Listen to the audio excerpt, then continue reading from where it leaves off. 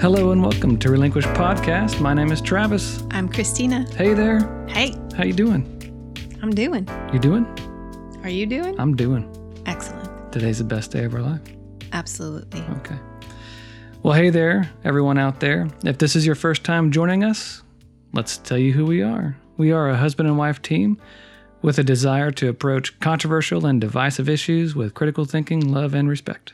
In each episode, we start by presenting opposing views to a controversial topic with equal respect and veracity to the best of our ability. That's right. Afterwards, we discuss the topic from our perspective and our opinions, which aren't always the same between us. Right. We believe differing opinions are a beautiful aspect of the human condition, and respect and love can be produced through disagreement. That's right. What do you know? That's right. There's beauty in our diversity. So join us as we explore that diversity together. We may not agree on a topic, and that's okay. That's the point. Our goal is to help provide some tools and factual data to equip you, the listener, to engage in conversations with people who disagree with you. Gasp. Yes. Now, with that being said, this particular episode is not one of our controversial shows with the same kind of format. So go listen to some of our other ones. This one is part of an ongoing series about addiction that we'll be doing sporadically. Although this episode, we might get controversial. I don't know. We'll see. We have a heart to help those who struggle with addiction. So we'd like to educate you out there about what addiction looks like. And if you're not familiar with it, we want you to become familiar with it. It's not uncommon for most of us to have been touched by it somehow, and that 6 degrees of separation is really just getting smaller and smaller as America continues this plunge into the addiction epidemic. That's right. Let's get a few things out of the way before we get started. Let's do some catch-up. Now, it took us forever to get those last 2 episodes out, but once they were out, they were getting picked up like wildfire. I'll tell you what. It's very exciting for me to see so many people listening to this show. So if you're new to this show and you saw us from the UFO episodes, for one, welcome. I'm glad you're here. But I would love to know if you are new. If you could send us an email at relinquishpodcast@gmail.com. Just let us know, hey, I'm new to the show. Or what? What were you going to say? I was going to say, or you can reach out to us through the contact page on the website, which is relinquishpodcast.com. That's right. Now, if you do, I will send you some free music, some of my music for free. I feel like we should have a soundbite here. Yeah, you want to hear some? Here's a little sample of a song.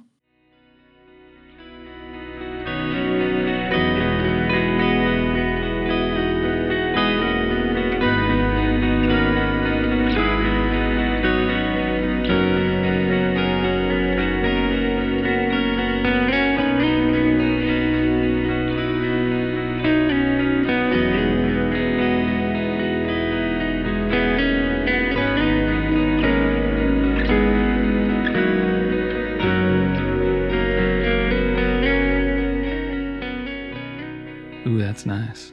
That's real nice. And here's another little sample of another song.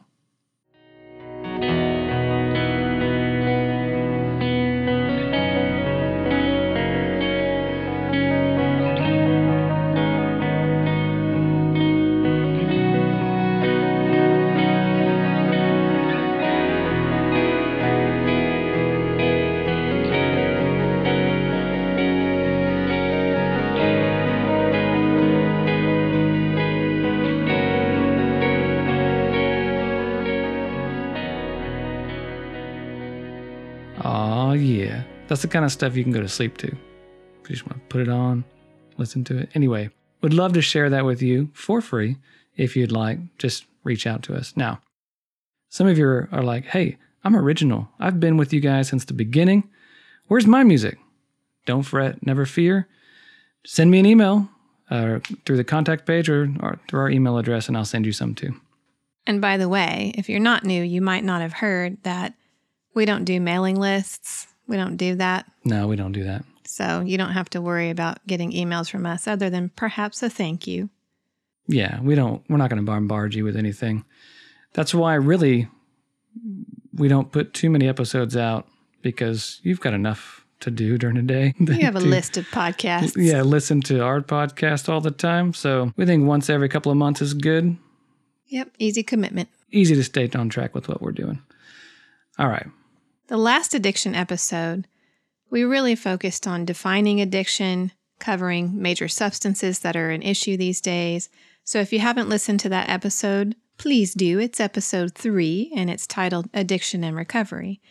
We intended to discuss the recovery part, but we just covered addiction. We had a great conversation. So now we're talking about recovery. You might be saying, what is recovery? Is that from an injury or something? No, when we talk about recovery in the context of addiction, we're referring to the process a person engages in to heal from an addiction, most often through a 12-step program such as AA, the use of therapy, physical exercise, and a pursuit in spiritual growth. So where should we start? Should we start with the 12 steps and discuss them and start with that? Let's do that. Yeah, let's do that. Okay. What are the 12 steps? What are they? Okay. We'll go through. I'll read one. You read the other. Yeah. You want to do that? I love it. All right. Collaboration. Woohoo! Here are the 12 steps from Alcoholics Anonymous. Step number 1. We admitted we were powerless over alcohol, that our lives had become unmanageable. 2. Came to believe that a power greater than ourselves could restore us to sanity. Number 3. Made a decision to turn our will and lives over to the care of God as we understood Him. Number 4. Made a searching and fearless moral inventory of ourselves. Number 5. Admitted to God, to ourselves, and to another human being the exact nature of our wrongs. 6. We're entirely ready to have God remove all these defects of character. Number 7.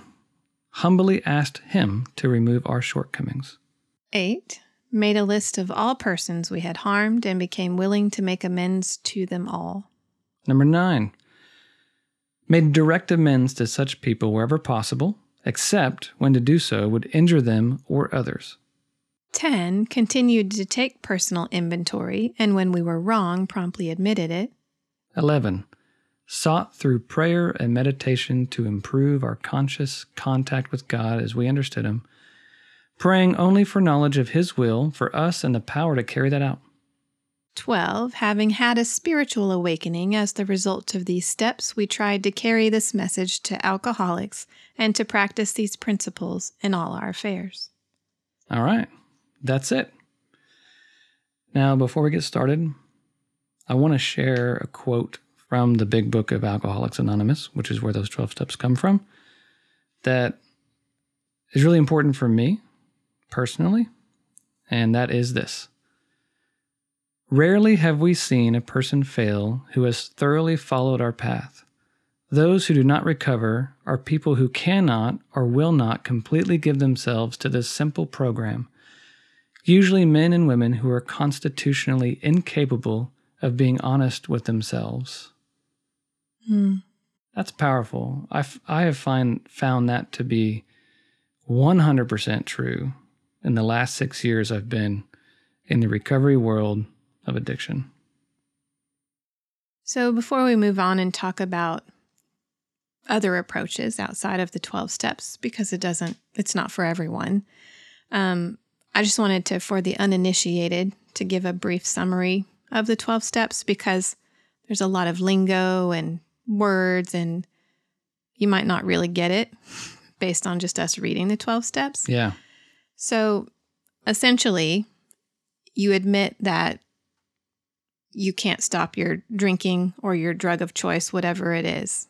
Like, you can't do anything. You know, the self that got you into that mess can't get you out of it, kind of a thing. But a power greater than you can get you out of it. And so you surrender to that, whatever that power may be for you. The program, originally 80 years ago, our country was primarily Christian. And so that's the context of the wording. But today it's really a-religious. That's my understanding, is that it's spiritual, but it's not connected to any one religion. Correct. Okay. So anyway, so you surrender to this power that's greater than yourself. Then you look at your stuff. You look at how you've shown up in your relationships and in your life. You look at how, what things have happened to you. You do this just deep dive into all of that. And then you get right with, God. You get right with others. You get right with yourself. The God part is really where you've discovered these patterns of behavior that suck and these ways that you showed up that were like icky. And that's the whole like God piece. And then the piece that has to do with other people is apologizing, making things right, asking for forgiveness. And then the part that has to do with yourself is moving forward. Your life looks different. You're going to continue to kind of take inventory, take stock, and look at how you're showing up in the world. And when you're a jerk, you're going to admit it. You're going to take care of it. You're not going to be that person that you used to be. And so the way that the steps are written, you're kind of relying on God or this power that's greater than you for the strength and the knowledge and the fortitude to be able to do all of this. And then you share that truth with others. You share, they say in the program, your experience, your strength, and your hope with others. So that's my summary of the 12 steps. Wow. That was awesome. Thanks. Well done. I wouldn't have been able to do that. So good job. That's what I do. It is what you do. That's why I'm here. It is why you're here. I would go off on tangents. I would go off and just never get anything. Speaking of tangents, I agree with that because when our kids are getting disciplined, let's not go into that. Don't. Mama just yells, "You're grounded." Daddy goes off on a tangent. It gives them a lecture. I talk about their behavior and what's going on. Anyway, we're not going to talk about that. This is the tree of trust. Yeah. Right here. Well, one thing I wanted to say real quick about the stuff that you were talking about with the 12 steps. For one, the way that you put it, it sounds like anyone, whether you're struggling with an addiction or not, can benefit from such a discipline of being honest with yourself and looking at things and making things right with other people. Oh, for sure. I think there's a stigma around the 12 steps. I certainly had one prior to becoming heavily involved in it because of my own addiction. There's a stigma around it that you're a loser and you have a problem. You do have problems, but you're like a loser and you're never going to be better than that addiction. That was the stigma I had. Like, oh, well, if I admitted that I'm, if I used the term alcoholic, well, there's automatically a picture that forms in your mind if you're not in recovery. And that picture is not a good one. It's of a person who's currently struggling, at least for me. It was a picture of a person currently struggling with the addiction and never getting better. So, whenever I would hear the term, oh, he's an alcoholic or she's an alcoholic, it was always in reference to a person who wasn't better. It's true. I mean, even let's just say it's not alcohol, it's something else. Mm-hmm. The term, probably addict. Not the PC term, but like a drug addict. And so when you think of that, you think of someone living under a bridge, someone who's robbing and stealing. And, it's just like not a good image. Right. All that to say, I'm really hoping our continual discussions about addiction will help change that paradigm in people's mind, because it did me. So what are some of the ways that people get sober? Well, there's AA. There's AA, but there is AA also within other contexts. There are outpatient treatment centers where you go, I don't know, it's different depending on the person and the drug of choice, once a week, twice a week, 3 times a week, whatever. You go, but then you don't stay there. And then there are inpatient treatment centers that you could stay for 30 days, 60 days, 90 days, 6 months. It just depends. Right. And then what else? Well, there's therapies people get into that's outside of the realm of the intensive outpatient programs or the inpatient programs. People just go see a counselor and maybe work through something that way. Well, and there are for sure modalities that don't involve the 12 steps. Like I mentioned, they're not necessarily for everyone. Okay. So I just wanted to mention Yeah, go a ahead. couple of those that I know about. So one is called Smart Recovery, SMART, smartrecovery.org. And then another one that is a Buddhist approach is called Refuge Recovery. That's refugerecovery.org. Another one that's a peer support model is Communities for Recovery, communitiesforrecovery.org. They're all orgs. Anyway, so, it's AA is a way that a lot of people get sober and find sobriety, but it's not the only way. It's also, I have found that AA is also a gateway into other recovery programs. Yeah, I would agree with that because it's so prevalent. Right. It's a great thing. Let's talk about AA for just a second. Sure. I came through sobriety through AA, so I have a deep love for it. It's like an alma mater. Yeah, it's like my alma mater. And I believe the reason it works is a few different aspects of it that work. It's been around for 80 years. It has helped turn a lot of people away from addiction in that time. One of the reasons why it works is that there is no central leadership to the organization, and it's completely 100% free. And it is a place that is very welcoming of the very people who don't feel welcomed anywhere. And so there's a culture around it. Like if you go to an AA meeting for the first time and you're in the throes of your addiction, you may even show up drunk, you're going to feel welcomed. You're not going to feel judged, and you're going to feel like these people genuinely want to help you and care for you, even if you show up every day and continue to get your, first day chip, they're going to welcome you in every time. Well, and we're saying AA, but there's also NA, Narcotics Anonymous. There's OA, Overeaters Anonymous. There's CA, Codependence Anonymous. There's Sex Addiction Anonymous. Yeah. There's pretty much any addiction you can think of. There's a 12-step group which follows the exact same methodology. Mm-hmm. It's just you replace the word alcohol with whatever your drug of choice is. Right. Yeah. And there's meetings all over the place for those groups. Mm-hmm. And if you're someone who struggles with alcohol, you can go to a Narcotics Anonymous group and benefit, or vice versa. If that's all that's available. So I think AA works really well for what it does. Mm-hmm. There's also Al-Anon.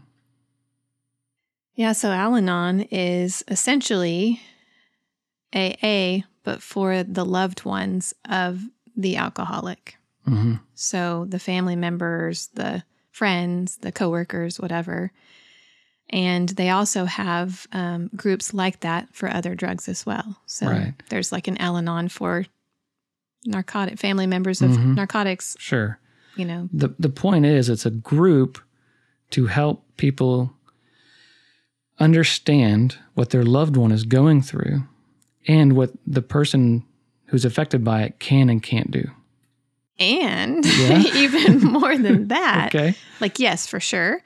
But also, it's considered a family disease, addiction is. And so the Al-Anon type of meetings are to help you understand how that person's addiction has affected you and sucked you into unhealthy behaviors as well. That's right. They call it stinking thinking. And there's just so much wrapped up in it. It's when one person in the family is sick, everyone gets sick. It's true.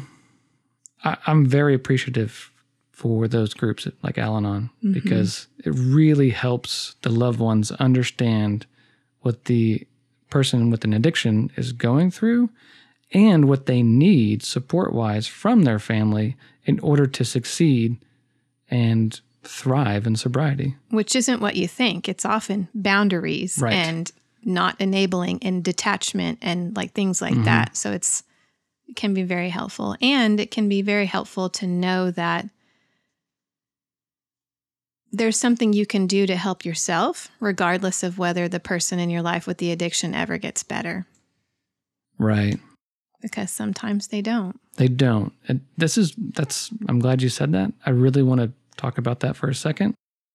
Here's what's true about a person who's battling an addiction. There's only 3 outcomes for that person. 1, they turn their life around and they do whatever it takes to get sober. And they do what we mentioned in that quote earlier. They are honest with themselves to such a degree they're willing to do whatever it takes. So that's 1 outcome. The other outcome is that they're going to get in prison. Third outcome is they're going to die. There's only those 3 outcomes for a person with a severe substance addiction. There's no other outcome, period. So a person who's affected by an addict, they need to know that,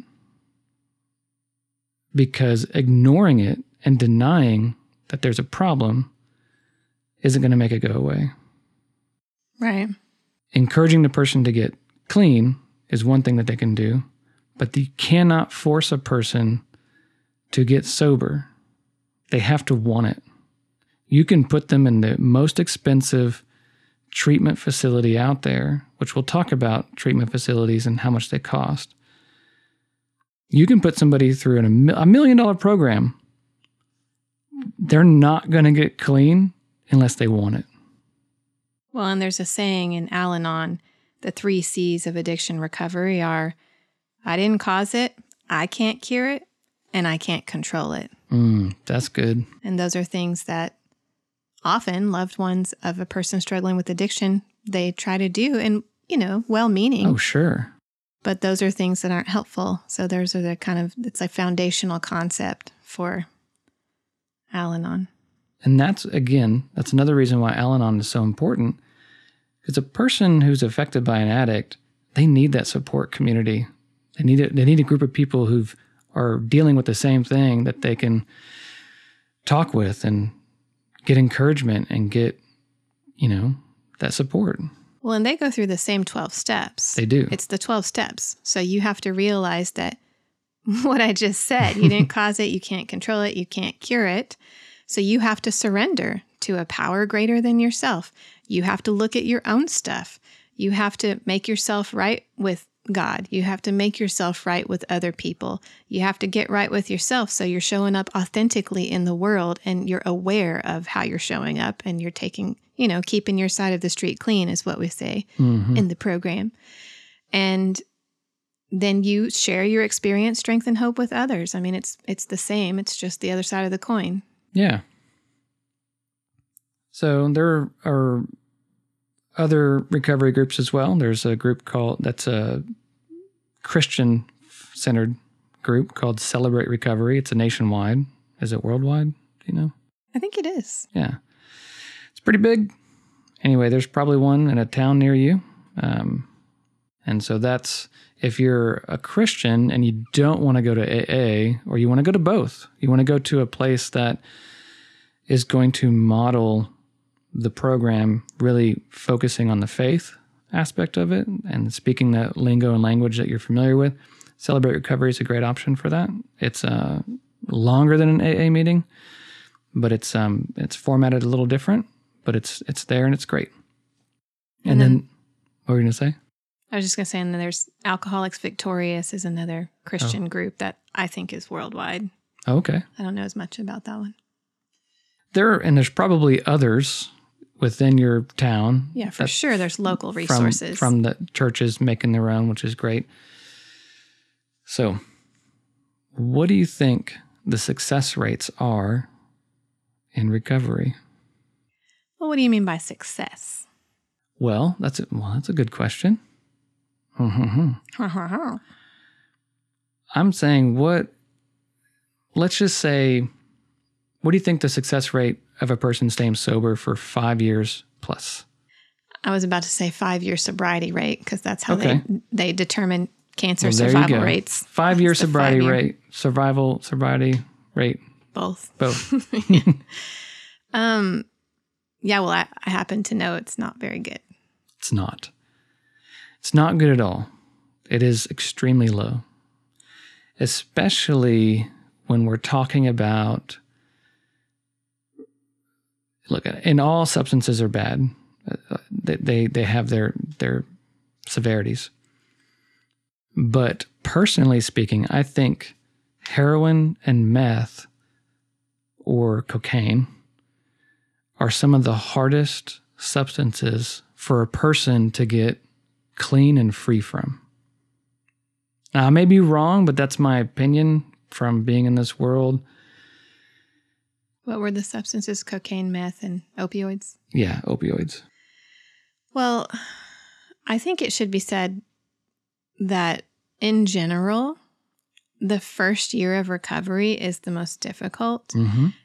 And I think over 90% of people relapse during the first year of recovery, but that doesn't mean they don't recover. A relapse can mean that like that's your last relapse and it ends in death or it ends in prison or something like that. But it doesn't have to mean that. Sometimes people have a relapse and that's what it took. And then they get clean. But yeah, there are the way that certain drugs literally rewire and remap your brain. You're more of a prisoner to those than you are to others. Yeah. And so that person, the amount of support and, I don't know, work that person's going to have to do is a lot. It's a lot of work. And unfortunately, it's a lot of money. It is a lot of money. Let's maybe segue into that for a second. One of the things I noticed about the recovery world is that if you're going to go into a facility, there are a lot of options, but I think the best options out there are the ones that are the most expensive. That's not always true, but... Not always. Not always. I mean, the one I went to was pretty darn expensive, but it was not anywhere near some of these things that... Some of the most expensive ones aren't very good because they're just country clubs people are going to and not doing any work. But right. But a lot of the ones that are really solid, really good, cost around $90,000 to over $100,000 for 90 days. Yeah, we don't have that kind of money laying around, that's for sure.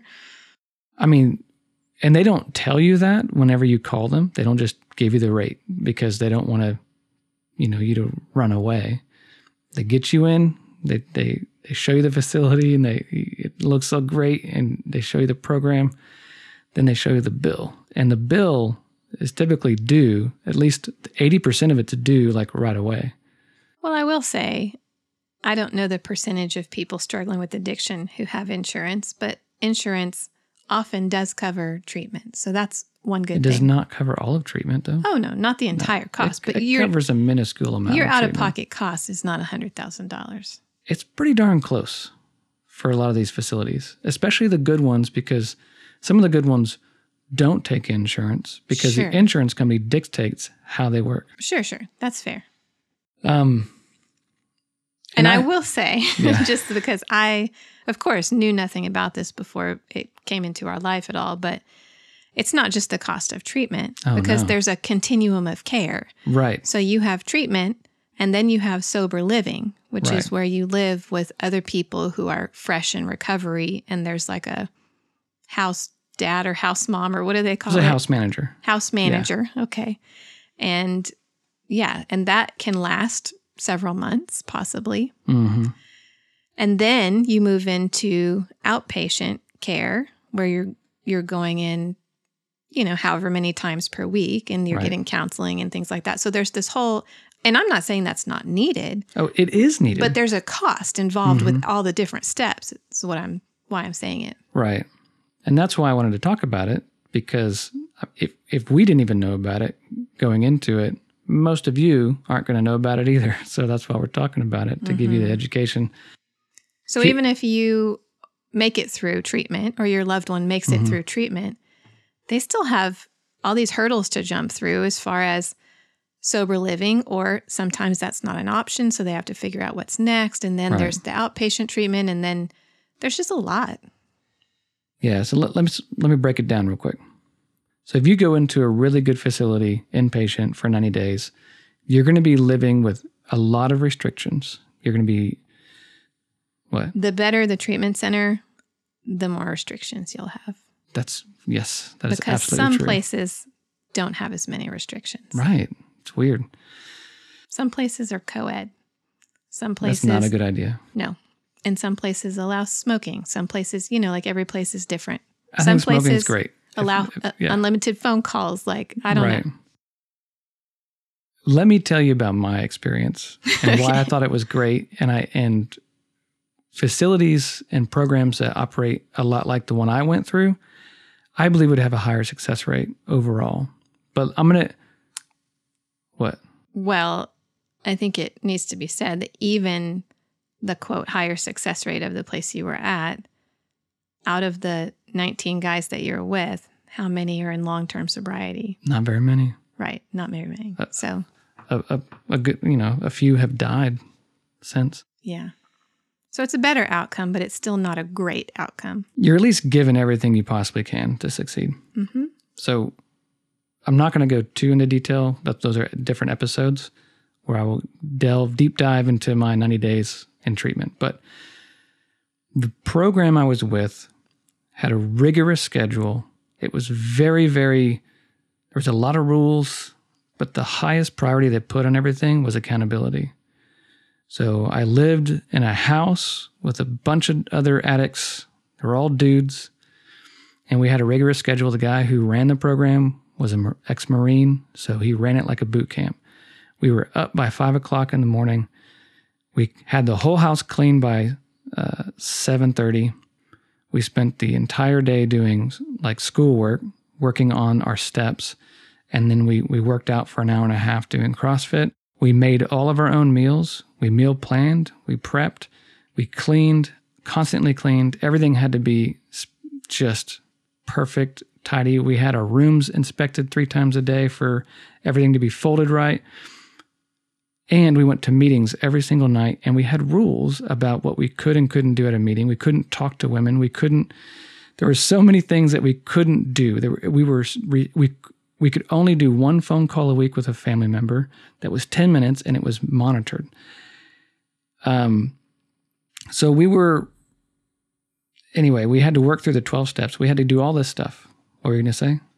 Well, I think it's important to note, at least in your experience, a lot of the guys who are coming into treatment were young guys. Right. And regardless of the age, just in case the listeners don't know, when you become addicted to a substance and these changes happen in your brain, you stop maturing emotionally, mentally and emotionally. So if you were 17 when you became addicted and you are now 40, you have the emotional maturity of a 17-year-old.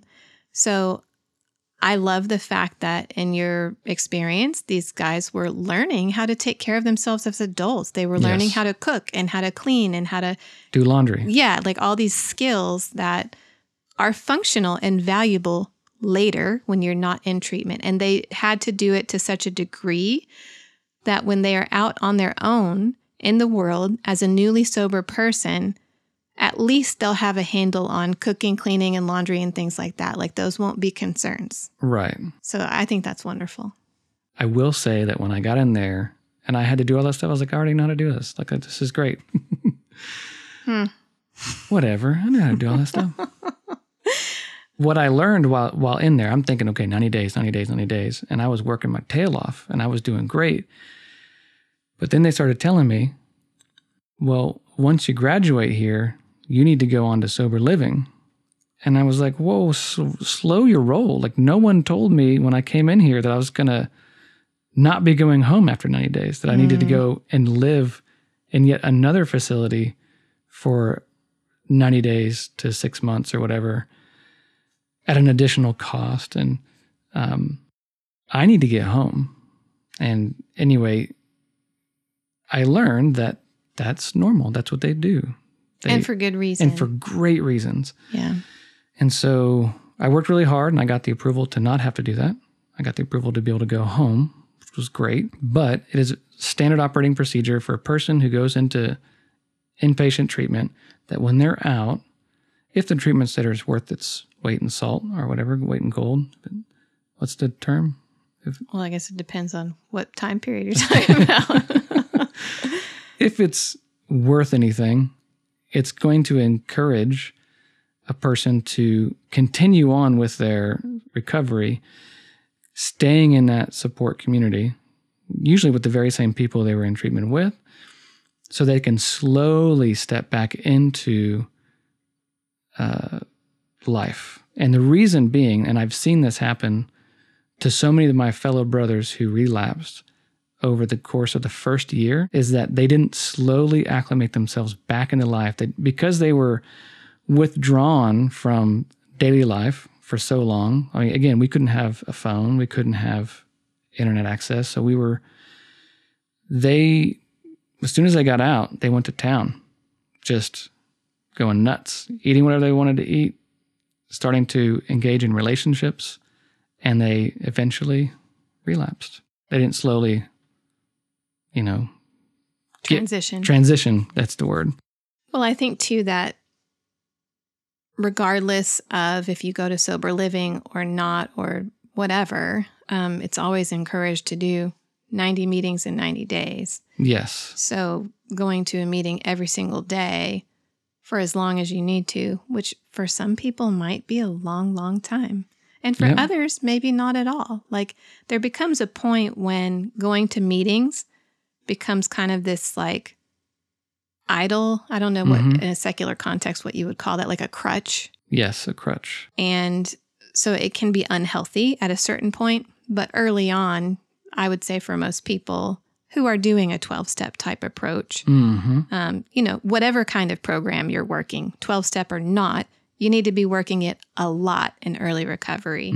I mean, every moment of every day until, it takes the nervous system a while to rewire itself and to create these healthy neural pathways. And I mean, I don't know, I've seen neural retraining programs that say a minimum of 6 months. Those aren't addiction related, but I mean, it's the brain. It takes the brain a while to lay down these new patterns.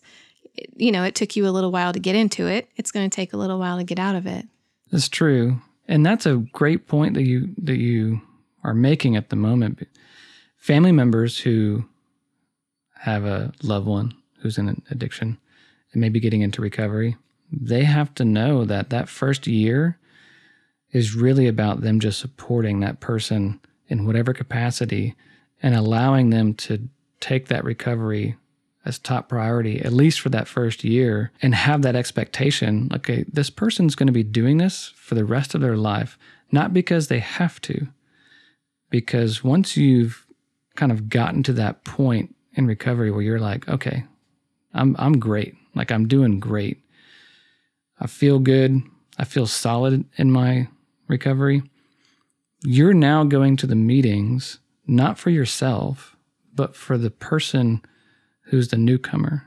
You're going not as a means to stay sober.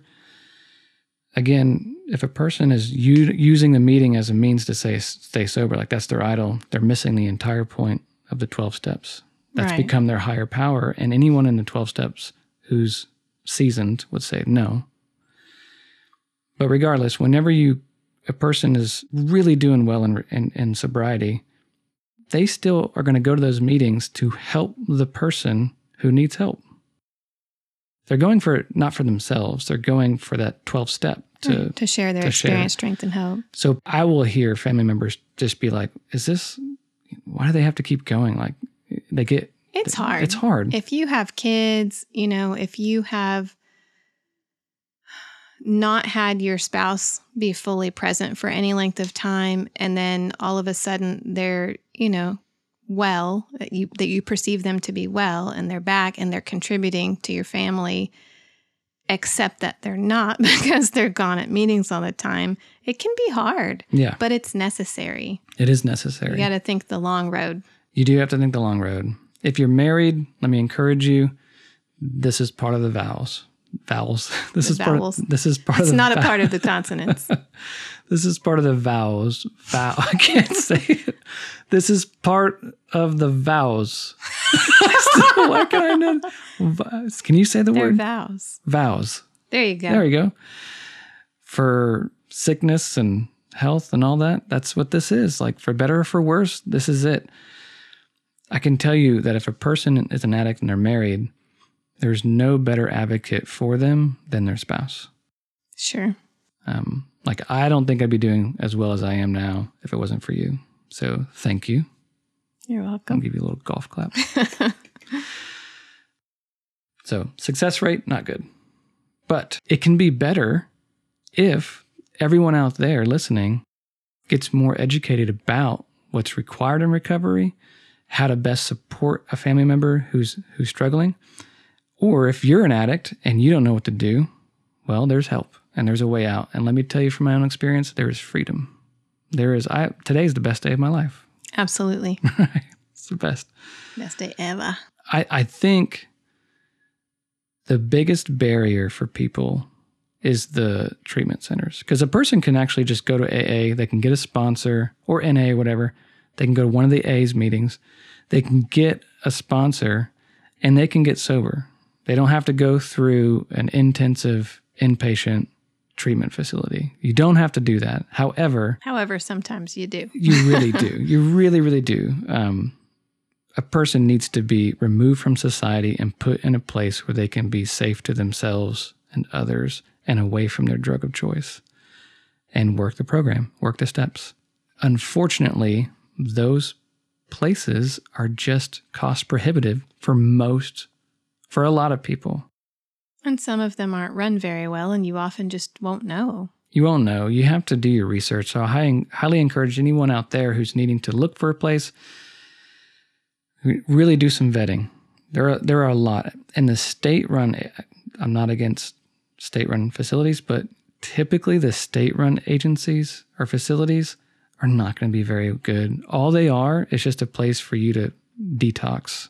However, okay, I just want to say that from what I understand, if someone is in active addiction and they are willing to get treatment, just get them into treatment. Yeah. If it's going to take you a day or two to vet a good place, don't. Like your window to get them into treatment might be small. That's true. If they're willing to go like that moment and you have no idea where to go, just go. Just go. Just go to some place and hope for the best. Yeah. Because you're right. I mean, I went and I was even given the option of waiting until the weekend was over to spend my last weekend with y'all. And I went in on a Thursday and I was like, no, I'm going today. That was my one clear-headed moment. Well, and some treatment centers have the ability to, I don't know what you call it, have a wing or a ward or whatever for detoxing, and some don't. Right. And that's could also be good to know depending on your situation, because I've known of people who were willing to get into treatment and then they got there and they weren't acceptable because they needed to go through detox first, and the treatment center they went to didn't have that capability. So unfortunately, the person that I know, never ended up getting treatment and they died. So that's just something to consider. That is a good point. I'm glad you mentioned that. Some facilities, even though they don't have a detox wing, they have a facility that they're connected to that they'll send you. Like, you don't have to get vetted. Sure. They'll determine whether or not you need detox, and 90% of the people coming in do need a detox of some sort. And so they'll send them there for a few days, and then they'll be transferred over to the treatment facility. But then there's some who they don't have that connection or that relationship with the detox. And so it's a separate deal, and that's just tough. Right. I think here a lot of, especially the state-run treatment centers, you go to the hospital for detox. Yeah. And then who knows what happens to you then. Man. It's a lot. It's a lot. And it seems to be that there's so many forces out there that kind of work against a person trying to get sober. For one, they have their addiction. That's working hard enough on them to like prevent them from getting sober. They have small moments of clarity and resolve where they're like, I'm ready. And those windows last either 30 minutes or a day or two. And if they're fortunate enough to find a facility that can't afford it, or they're arrested and they just keep getting back into this cycle. Now, one thing I've noticed over the years is that because addiction is becoming so prevalent in our country, more and more people are stepping up to try to make a difference and to change things, to say, how can we approach this differently? Because it's becoming very problematic. And one of those things that I've seen is something called a drug court. Do you know what that is? Yeah. Yeah. I know. Some drug courts are more successful than others. Oh, are they? Yeah, I don't know a lot about it, but I have had discussions with others who do, and they've mentioned certain states are known for having good drug courts, and other states it's like terrible, or sometimes it's even cities, I guess, more than it is states. But yeah, they're not all created equal. Sure, as they probably shouldn't be, you know. They need to be localized and figure out what works well for them in their county or whatever. But if you don't know what a drug court is, I think a general synopsis would be you've got a court that rather than just straight up prosecute a person with drug possession or something of that nature, that the person's obviously an addict, they will put them through a program to help get them out of prison. If they behave well in prison, if they're having to serve some time, they can get let out early if they're willing to do a lot of things that have to do with recovery. And they have kind of like probation, where they have to kind of follow up. They have a probation officer they got to follow up with and drug test, but it's designed to support the person to get clean because they realize that that's the root issue of what's going on. And they're really designed to help the person rather than to hurt them. And there's a lot of success rate in some drug courts. I saw a really good documentary on Netflix called Heroine, but with the E at the end in parentheses, as in like a female hero. And it focuses on the one town in the U.S. that has the highest opioid addiction rate in the country. And it follows this one paramedic who's making a huge difference in her little town, the town that has the highest overdose rate and all that kind of stuff. And they have a drug court. And so it's only like an hour long. It's not long. But it's a really good documentary. I highly recommend it for anyone. And it shows a lot of these success stories of people who really were in the bad throes of addiction, coming out of it with the love and support of the community. I think one of the main things is that element of love and support, and that we need to be having these conversations, that it needs to be less taboo, and it needs to be more, I don't know, just something that's being discussed so that people are educated and people can make informed choices about how they navigate, this topic. Based on a lot of statistics that we know of with various types of addiction, whether it be porn, substances, or whatever, I would say combined with all that, all those statistics, at least 1 out of 4 or 1 out of 3 people have an addiction of some sort. 1 out of 4, 1 out of 3 people in our country, or? Yeah, let's just stay with that. Okay. What do you think? Do you think would be an accurate projection? Like if you're looking at addictions to pornography. So I actually have some data on that. Do you? I do. I recently did a training for my career that had to do with addiction, and some of the things that we learned, only about 10% of Americans dealing with addiction receive treatment, which is kind of a sobering number. So 90% are not receiving treatment. Right. Wow. 4% of American teenagers struggle with a form of substance use disorder, which is like the medical term for addiction. Okay. 1 in every 16 adults reported having a substance use disorder in 2017. So that's a few years ago, but 1 in 16. And let's see. Yeah, so that's all I'll say. Okay. So maybe 1 out of 10 Yeah, maybe. have an addiction, like a severe addiction to something. Possibly. When I say severe, I mean, I'm not talking about addiction to nicotine or coffee. You know what I mean? Talking about porn or gambling or drugs and alcohol is what I'm really referring to. I can Those tell things. you. Sure. I can tell you that just a number that we learned was that it costs more than $740 billion a year because of healthcare, crime, lost productivity, like all the costs affiliated with addiction in our country. That's a lot of money. Yes, it is. And I'm going to say something that might be controversial. So, prep yourselves, everyone. You couldn't let the episode end without it. Let's do it. Let's go off with the bang. So I wonder if those stats that you read include maybe an addiction to a FDA-approved prescription drug that's not an opioid. Now, this is where the controversy comes in. There's enough controversy already with the prescribing of opioids, which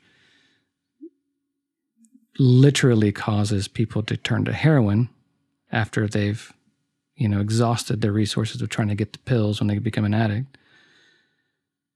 But there's another drug out there that's been prescribed for decades now that is essentially methamphetamine in a pill. It's given from young children up until early 20s or even later for ADD, like Ritalin. What's the other one? Adderall. Mm-hmm. People become addicted to those pretty hardcore. Or if you're not even a person may not even realize they have an addiction, but they've been taking it for over 10 years, and it's gonna rewire your brain. Yeah. Well, and benzos. Well, those are benzos is prescribed for different things, right. But they're also highly addictive and a big deal right now. Yeah. There's a really good documentary out there called Take Your Pills that follows the ADD medication out there. And it gives a really good history about methamphetamine and where Ritalin come from and that kind of stuff, and Adderall. Mm-hmm. And the fact that, I didn't know this, but back in the early 20th century, cocaine and I think heroin were prescribed as pharmaceuticals for the population. I mean, cocaine was in Coca-Cola. Sure.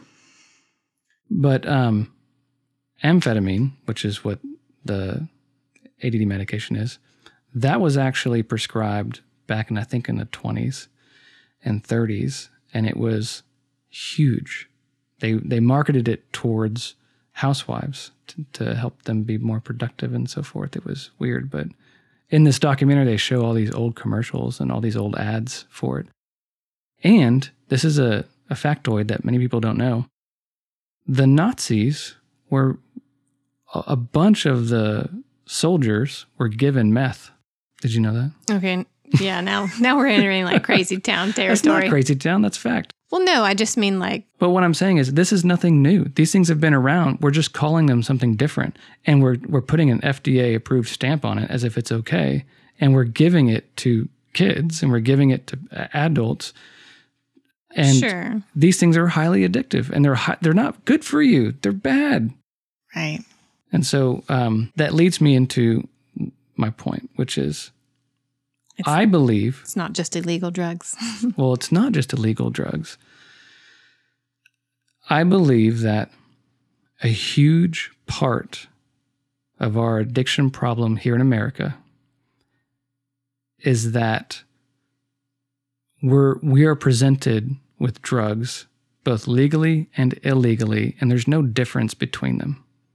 And so we have become a culture accustomed to taking drugs. I will agree with that. To change the way we feel, Yes. to change who we are, to change something about us. We have this culture that, oh, there's something going on. I need to take a pill for it. There's no difference between that and like, oh, I need to go smoke this to go feel better about it. Yeah, I mean, I will say that we have a culture where feelings are discouraged. Like feelings are seen as there's a problem. Right. If you're feeling, down, depressed, anxious, whatever, well, we got a pill for that. And I'm not saying there's not a such thing as clinical depression Absolutely or anxiety, not. like where medication is needed. However, I'd say 90% of the things out there are not though. Like I just mean that as a culture, when we are experiencing those types of things, insomnia, like any symptom you can think of, but feelings especially, when we're experiencing those things, the go-to is there's a pill to fix it and not, well, let's look at where it's coming from and take care of the root cause, which that's a whole nother episode. Well, that will be another episode because we're going to talk about that on our pharmaceutical episode. Okay. Because that stuff is not coincidence. It's deliberate. Like that mentality that's been implanted in us, it's deliberate for us to have a pill for a solution. All that to say, while there are many factors that drive the addiction epidemic in America, one of the biggest influences of that, I think, is this culture that we have produced of numbing ourselves. The second part of that is that we are becoming an escapism culture as well. Like we want to escape from life.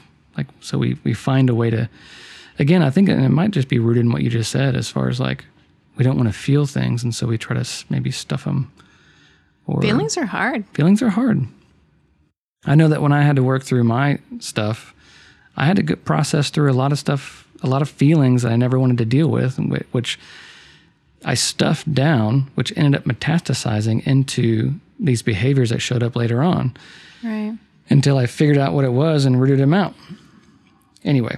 I mean, yeah, just think of guilt, fear, shame, doubt. I mean, the list goes on and on of all these things that are hard to feel. Right. And if we don't deal with those in a healthy way. Grief, loss, if we don't deal with these things in a healthy way, if we don't deal with hurt, if we deal with unforgiveness, if we deal with all different kinds of stuff and we don't deal with that in a healthy way, it stays with us and it metastasizes and it grows over time and it ends up just leading us into these bad behaviors, whether it be an addiction or something else. But okay. Back to the where we are. Recovery is not easy, but it is a beautiful thing to go through the process of getting clean and sober. It's just a lot of work and it's hard. So I encourage anyone out there who's an addict or has a loved one that is, to do what you need to do and to help support each other in whatever way that is. Because chances are you know someone, again, with those statistics. Yeah, as they say in 12-step groups, it works if you work it and you're worth it. And you're worth it. That's right. Well, I think that wraps it up on this one. And I'm so glad and thankful for all of you that stuck with us on this one. and are listening to this addiction series. On the next episode of the addiction series, I think I will go into talking about my experience in the 90-day program I was at. It was amazing. I might take some excerpts from my book and just maybe read or talk them through. Well, that about wraps it up. Thanks again for joining us. Next time, we're going to be doing the next episode that you will see from us is going to be on vaccines, which is such a hot topic right now. It's hot right now. Everyone's talking about it. As they should be. Well, sure. And we're glad you are. Well, yes and no. Like sometimes I'm glad. Sometimes I'm like, can I just go to the store and not be asked about vaccination? Well, it's how you're talking about it that hopefully will change after you hear our episode. Yes, please. This episode is not what you think. It's not. It is a controversial episode because it has to do with a controversial topic. But yeah, I'm tired of hearing about it. So let's do an episode and get it out there, and hopefully we can calm down a little bit. So join us next time as we respectfully agree to disagree.